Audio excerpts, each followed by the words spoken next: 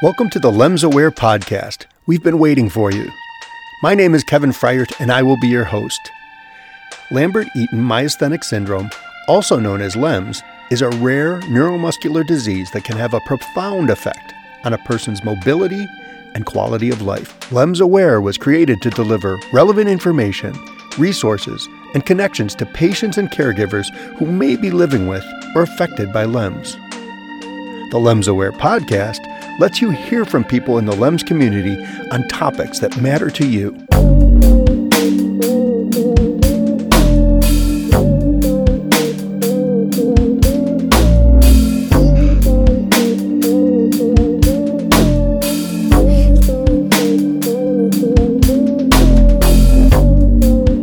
Welcome back to the LEMS Aware podcast. We are so glad you have returned. If you like the stories you are hearing, please follow and rate the podcast. Lambert-Eaton myasthenic syndrome, or LEMS, affects more than the people who are diagnosed. Like many rare diseases, the patients require a caregiver, and in most cases, this caregiver is a family member. Unlike pediatric diseases, where the parents are the caregivers, LEMS may not be diagnosed until later in life. This means that the caregivers could be a spouse, a committed partner, a sibling, or even one's children.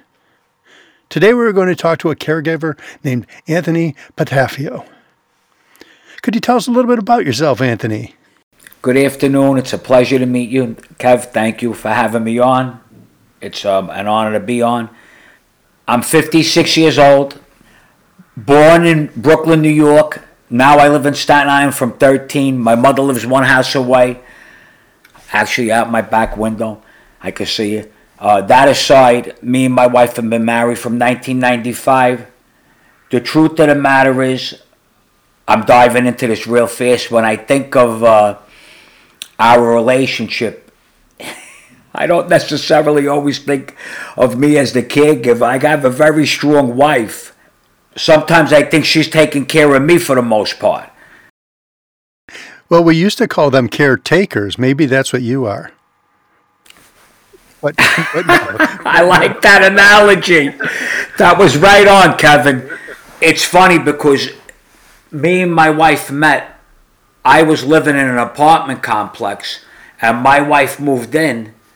And at that time, she was working down on Wall Street. But anyway, I met her, and I said, wow, this is not only a pretty girl, this is a smart girl. I said, I'm going to try to hook up with her. Little unbeknownst to me, we ended up getting married from meeting and living right next door to each other. But again, I always come back to my wife being strong and very independent from the first day that I met her. Till today, she's still an independent person. And I think that bodes well for being a LEMS patient and just being a human being. Don't get me wrong. With that being said, I think everybody needs somebody. And the sooner you realize that, probably the better. But at the same time, I've always had strong women in my family that have been independent. And I think that's a great trait too. Wow, that's fantastic. It's so good to hear how important it is to you, your relationship. And I think that we're going to learn is an important part of this whole story. So tell me, how did LEMS enter your lives? So LEMS entered our life very discreetly on my point of view. But then when I look back, it wasn't that discreet at all. We were walking on a beach in LBI. And LBI happens to be a 16-mile long beach in South New Jersey. And it's a breathtaking beach. Just to go to that point, my wife was the one that said, let's go down there. So we're down there, we're walking on the beach, we're having a great day, and I notice she starts bumping into me. And I asked her, I said, Christina, you're bumping into me. Do you realize you're bumping into me? And she said, yeah, today I feel a little bit wobbly. And I thought nothing of it. It was a gorgeous day out. The water looked beautiful. The sand was beautiful. So I said, you may just be a little bit tired. You're always working hard with the real estate and taking care of the family. You may be just a little bit tired. What's for dinner was like my next response. So then we go back to the house, and I notice she takes a nap, which my wife never does, and I love doing.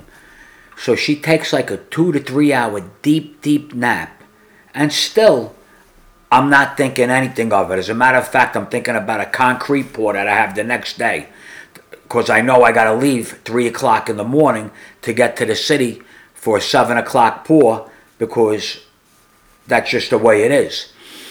So I'm not thinking nothing about this 3 hour nap that she just took. She gets up, she makes a great dinner, we eat, we have a few laughs that night, I go to bed early, I get up, I go to work. Next thing I know, she calls me, she says, I'm having a hard time making the drive home, I don't feel that great again. So now I'm at work, and I tell her, okay, keep me posted, let me know what's going on. At that point in time, she starts going to urgent cares, and she starts, because she's an independent woman, kind of diagnosing herself what's transpiring, because now at this point in time, her taste is funny, her vision is funny, and her speech is funny. But when I'm speaking to her, she still sounded pretty good. But in retrospect, this is what we were hearing from other people. So she goes to an urgent care, and they tell her, you know what, I think this is a little something more than just a common cold or whatnot. Go check into the hospital. So she checks into the hospital, and now I go with her. We get into the hospital, and right away, I noticed they're watching her eyes, because a lot of LEMS is diagnosed, and all diseases, but definitely LEMS could be diagnosed with the eyes, at least when it concerns my wife specifically, but I would think even more people.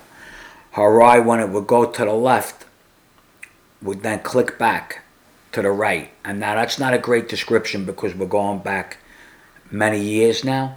There's a heaviness that comes in the eyes that you can't miss. Now, my wife is a big sunglass wearer and also a big eyeglass wearer. So I don't really see her eyes as much as I would like to. But if you make somebody take off their eyeglasses and you look into their eyes, there's a definitive heaviness that you see, and you can't miss it. The reason I'm saying this is because after they check her out of that initial hospital, because even though they had an idea that something serious was transpiring, they couldn't wait to get my wife out of there. So they tell her, go home. We take her home, and now I really notice things are changing for the worse. Now I see the speech impediment. Now I see the fact that her vision is really going. Mostly I see her motor skills are going. And it was happening, I'm not going to say rapidly, but it was happening definitively. So I seen she was just having a hard time walking. So now at that point we go up to Mount Sinai Hospital, because I have a nephew that's a cardiologist up there. And he says, get your wife over here. Let's see what's going on.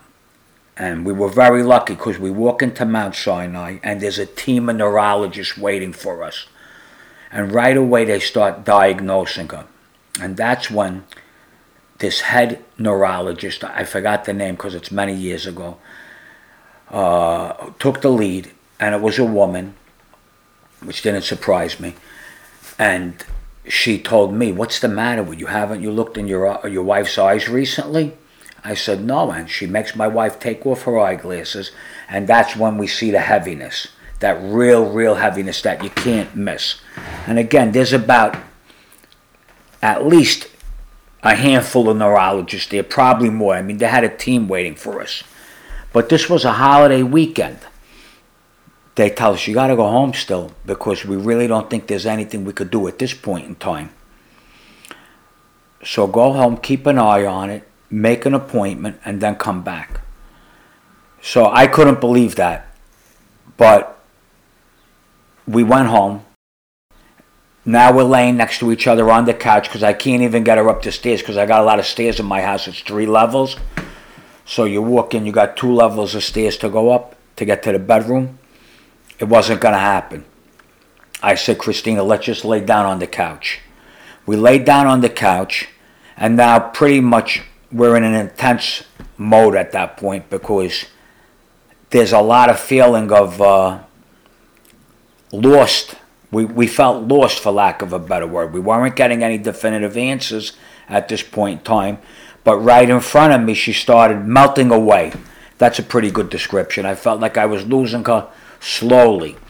So now I call my nephew and I say, things are progressing.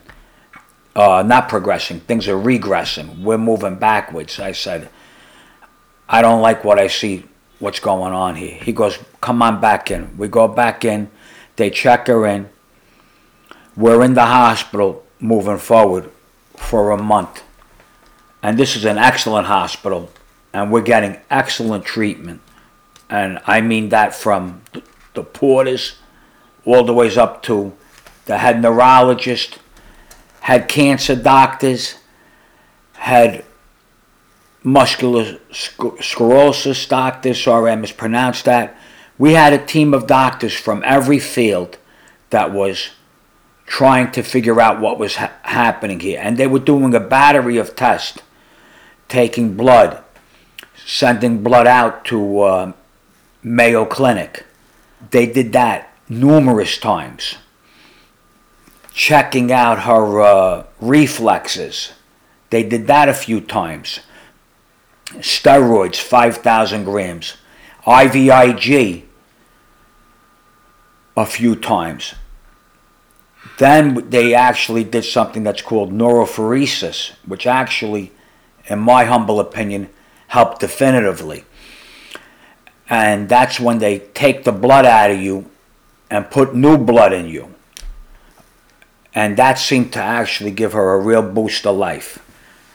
But remember, this is probably a few weeks into being in Mount Sinai, moving backwards before we started to move forwards. It was definitely not something that was diagnosed right away. They had a lot of ideas right away.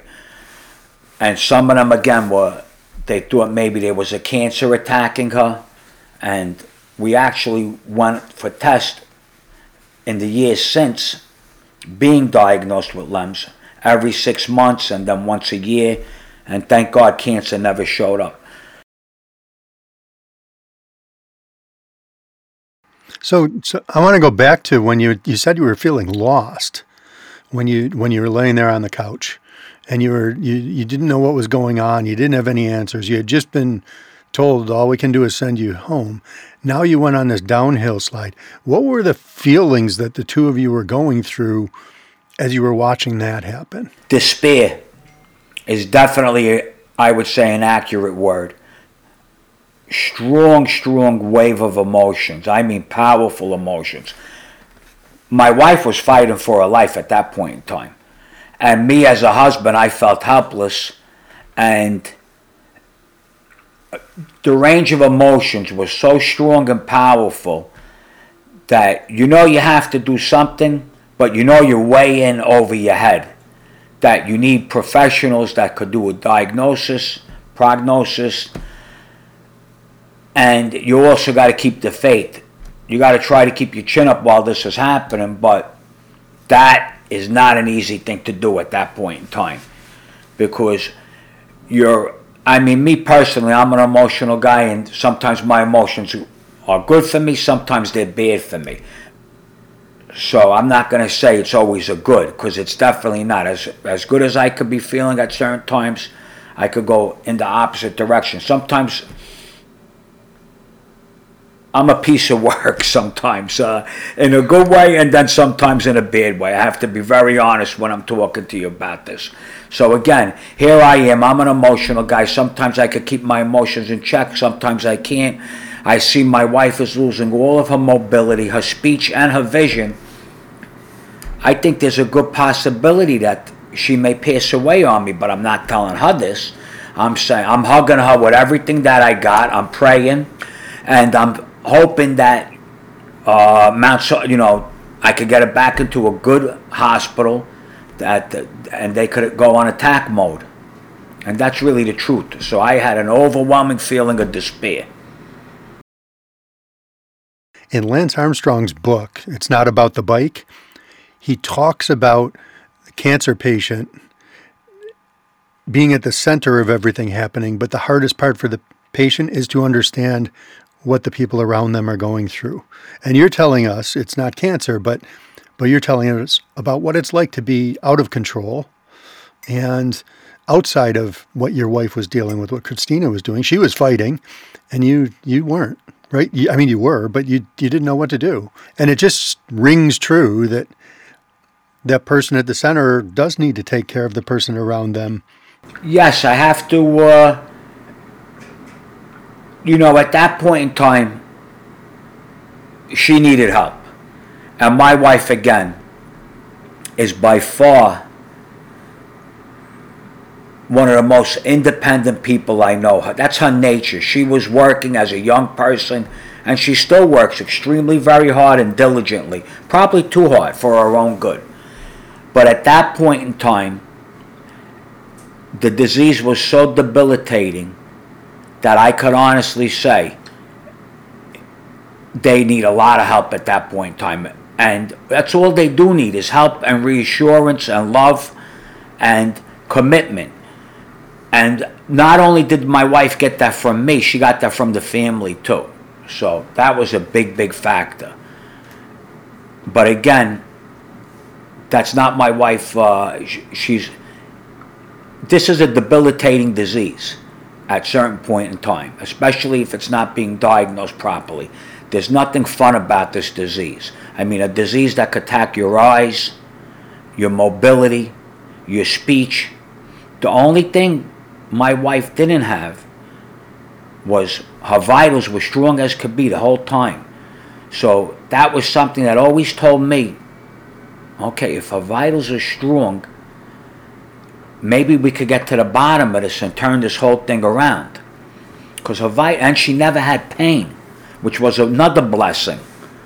So these were two huge blessings that she had throughout this downhill spiral. And it was a downhill spiral.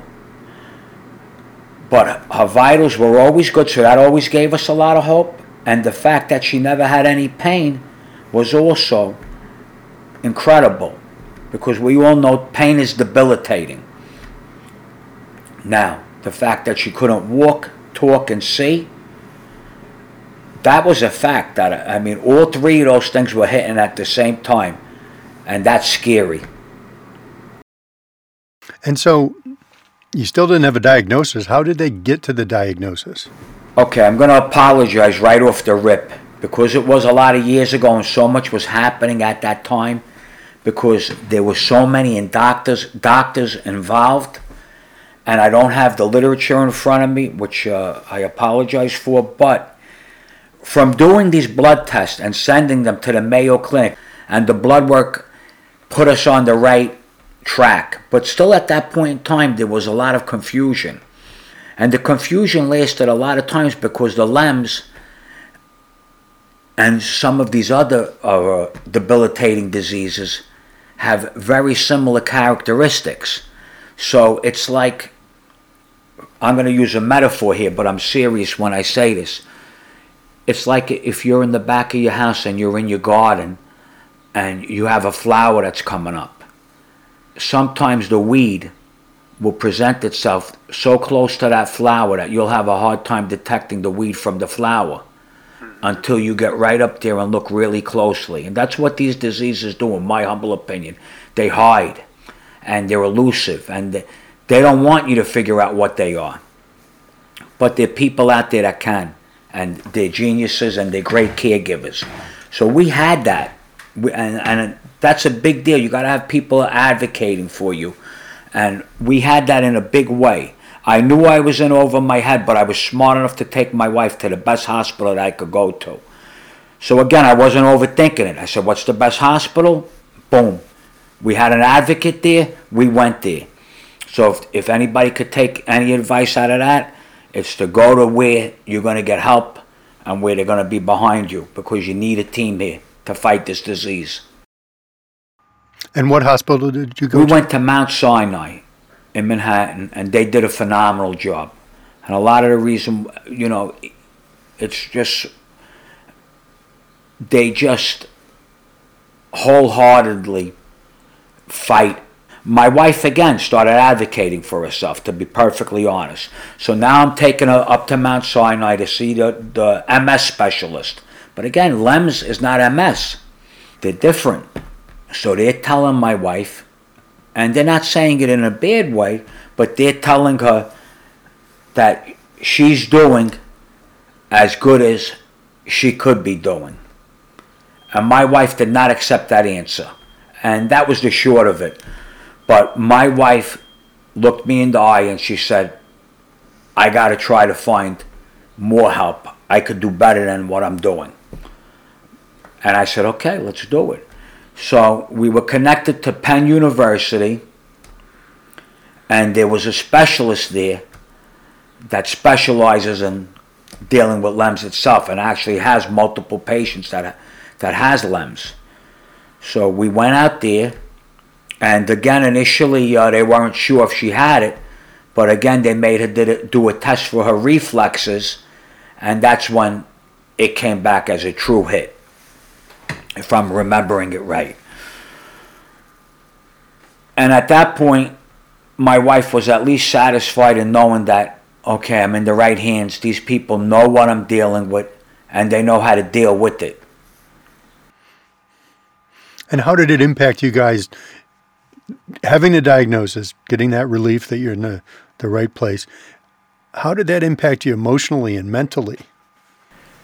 So, because my wife believed this is what she always had from the beginning, from doing her own research and also from the blood work coming back and saying that there was a high possibility that it was in fact LEMS, she felt an enormous relief that finally she got the right diagnosis and people were agreeing with her that yes, you do have LEMS and yes, you can do better.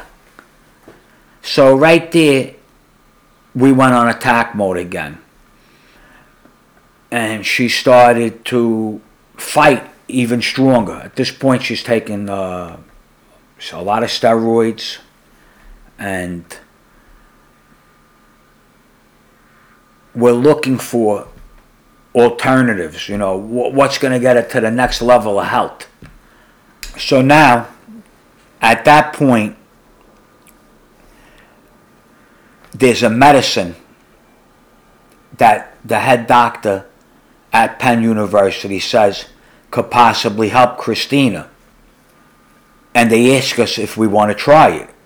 So obviously, we're at a stage where Christina's still not walking great at this point in time, but she is walking. I mean, every day she's getting up and she's trying her best. Every day. So we take this medicine and we notice that right away it's helping. And it's giving her the strength to actually walk, and maybe even do more than walking. Maybe take a long walk, not just a short walk. Now maybe we could take a long walk. Maybe we could do a mile walk. And maybe a month from now, the mile walk could turn into a 2-mile walk. This was our mindset. Now we got a decent medicine in us. Now we're going to go on attack mode. And really, that's what happened. She's walking 3 miles. She's bike riding. Sometimes we would even get carried away. So there would be a setback. We try to do too much too fast. Like she went on an elliptical bike, which I would have preferred if she would have swam, but she don't want to swim. Or if she would have, maybe just jumped rope, or at least tried it. But I think she can, personally. But she's seen an elliptical bike, and she goes, oh, I want to do that. So I'm going to give you the good and the bad. So at first I was like, I don't know if this is a good idea. This looks like there's a lot to it. And I knew she was doing phenomenal at bike riding. So she goes, I think I could do this. So Okay, she talks me into it. We go look at the ellipticals. They look mint. Now I get excited. I'm not even thinking about her. I'm not going to lie. I jump on one of these things and I try it. And I'm like, wow, this freaking thing is a lot of fun. Again, as the caregiver, I'm supposed to be focusing on her. But the truth of the matter is now I'm having so much fun riding this thing that I take it around the block for a ride. And this was her idea, 1,000%. It was the last thing I was thinking about doing. I didn't think it was a good idea. But here I am. I got emotional. I jumped on the elliptical. It was a blast. So now she goes to get on it. And I'm keeping a close eye on her. And she does a nice little ride on it. I said, okay, you're doing good. I said, this was a great idea. I love it. I got to listen to you more often. So she did good initially on it. But we have to run to do something at the house for some reason. I forget, I think a piece of the house blew off with wind and I had these guys coming to fix it. So we run away and then we go back to get back on it. Now, I jump on it, she gets on it, and the guy who's actually telling us how to do it says, okay, go. We don't move 2 feet, and she lands like a rock, hard. I hear her scream.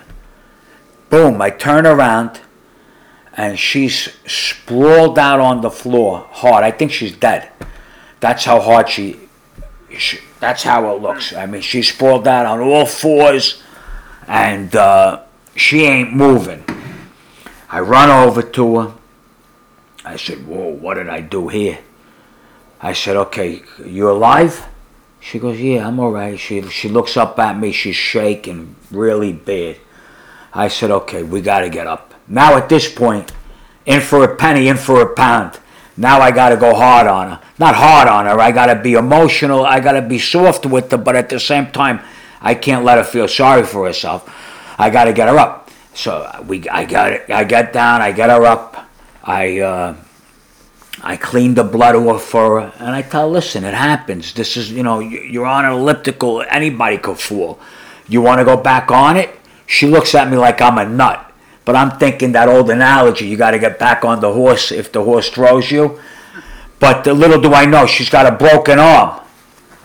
So she goes, no way I want to get back on that. She goes, I'm in pain. You got to take me to the doctor. I said, okay. I know she's a strong woman. So I take her to the doctor. Sure enough, she's got a broken shoulder. So now I take her back to the house, and we're a little depressed. Because it's the early season in the summer, and we're thinking the whole summer's shot. But I said, you know what? You'll come back strong again. This is just your personality. I mean, the fact that you wanted to do the elliptical, and I thought it was a bad idea, and you talked me into it, and then I got more excited than you when I seen it, and then I was pushing you to do it, because the truth of the matter is I got so excited when I jumped on it. And I still think till today she could do it. But she doesn't want to do it anymore. Not that I want her to do it, because first thing I would do is I'd want her to start walking and then speed walking and then maybe do a slight jog, a slow jog, then jump rope. Everything's got to come in steps. I believe in small steps. But my wife is bike riding like a champ. She walks like a champ. She still doesn't swim. I'm still trying to convince her to swim, which I think is the best exercise of all. But that's a whole nother story. Maybe next time I'm on, she's swimming. Well, it's great to hear that you've turned it around. You were down in a low spot. You found something that gave you some hope, and you started fighting. And now all those exercise things, getting hurt on elliptical, anybody who tries those things probably is going to fall off at some point, but that's a real push from not being able to walk up the stairs to doing something like that. So that's fantastic to hear. So I just have a couple questions. This is a tough journey. It's at least 5 years long for you guys. What do you think in your life prepared you to be able to be such a great partner with your wife in this journey? Well, at this point, and Kevin, this is the second time I'm speaking to you. I got a lot of respect for you. But I have to be honest here.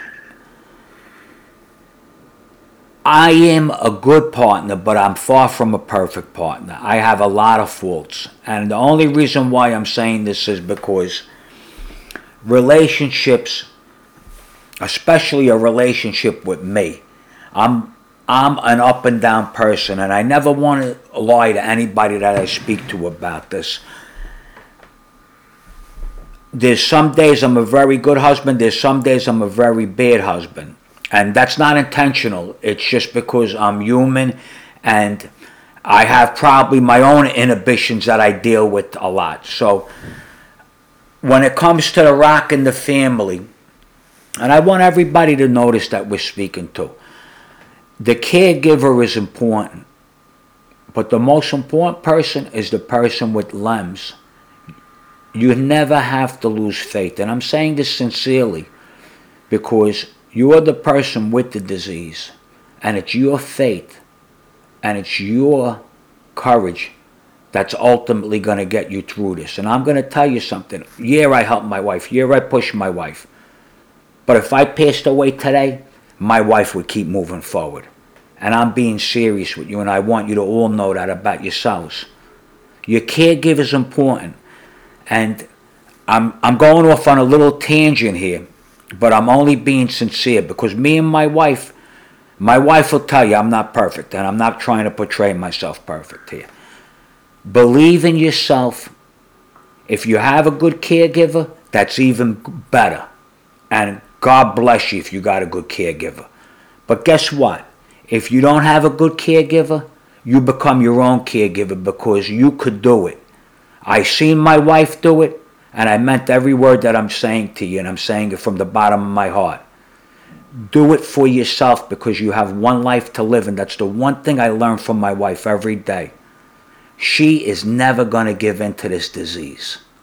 And there's no reason why anybody listening to this podcast should ever give in to this disease. There's ways to combat it and fight it. And it's easy for me to say because I don't have this disease.